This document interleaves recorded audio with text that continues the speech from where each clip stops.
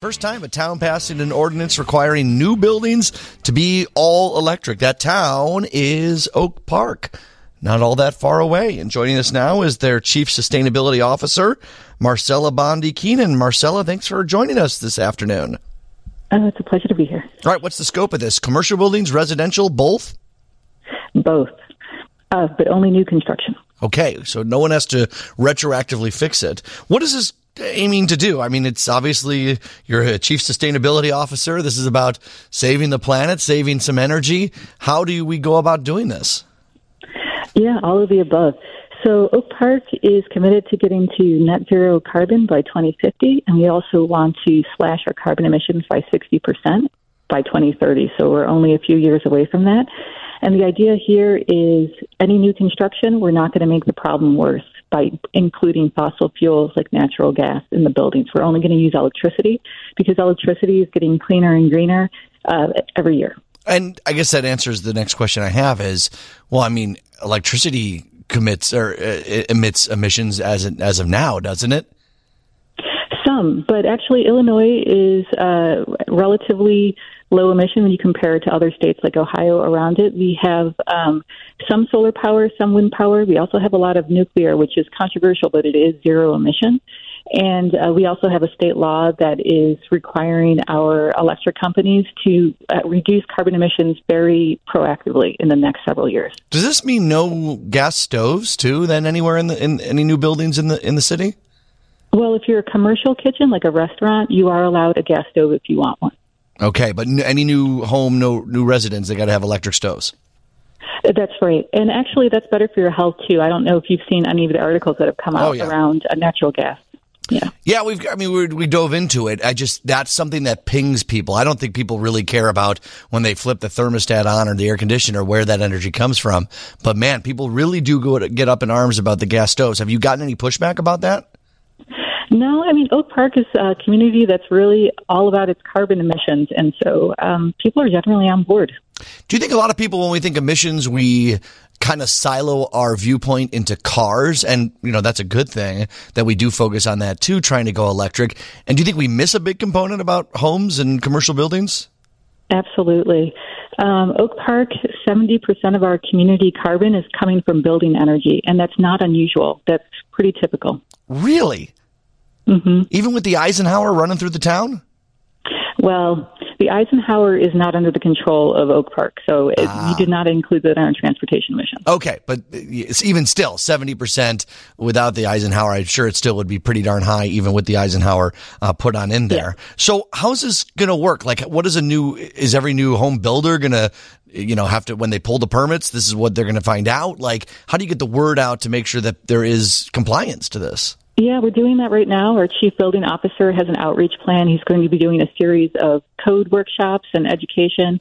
We'll also be hosting a community workshop with presentations also in September to help people figure out the resources. If they do want to electrify their home voluntarily, there's a lot of financing, a lot of technical assistance that's out there too. Why now? Has this been a discussion for years and we've reached a tipping point where you feel like Oak Park can do this now? I would say so, yeah. Our elected officials are very supportive of this. We have some really active community members.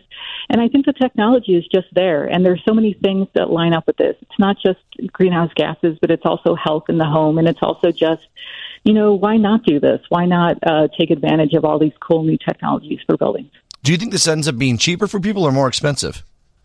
It really depends on your personal energy use and where you are in the country. It's not a solution for everybody right now, but I would say in Oak Park, it's a good solution. But not cheaper, you don't know yet, for sure. Well, I'm going to say it's household by household. Can you explain that a little bit more? Like, I'm just naive to it. When would electricity be more beneficial for gas? What type of user would I have to be to save money in this?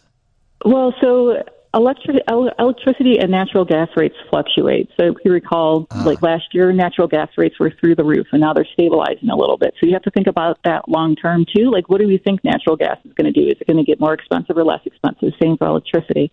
But there's also the efficiency of your electric appliances and your gas appliances. So For example, if you have one of those old-fashioned electric stoves, like the kind that get really hot and you see the red coils, those are not efficient. But if you get one of the newer technologies like induction, that's highly efficient. Same thing with heat pumps versus electric furnaces. That old technology, really inefficient. So it's going to cost you more money.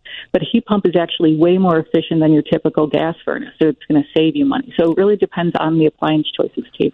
Talking with Marcella Bondi-Keenan, who is a sustainability director, chief officer out of Oak Park, who's now going all electric for all their homes and their commercial buildings.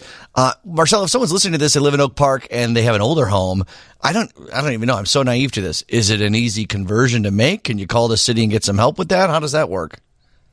Yeah, so there are programs through through ComEd that can give you free technical assistance, and they can also refer you to contractors who can walk you through the process. Depends on how your house is. If you already have air conditioning, for example, central AC, it's not a difficult conversion to put in a heat pump because your air conditioning is basically half of your electric heating system. It's just the cold half. So now it actually becomes a lot more simple to swap that out for something like a heat pump instead of a furnace. Interesting. Are you hearing from other towns in the area who say, way to go, we want to do it too?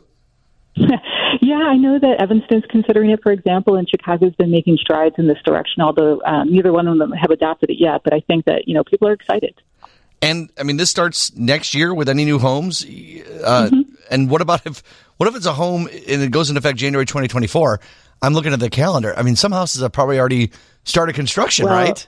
I should say that it depends on when you pull the permit, right? So if you pull the permit after January 1st, that's when you have to comply. Okay.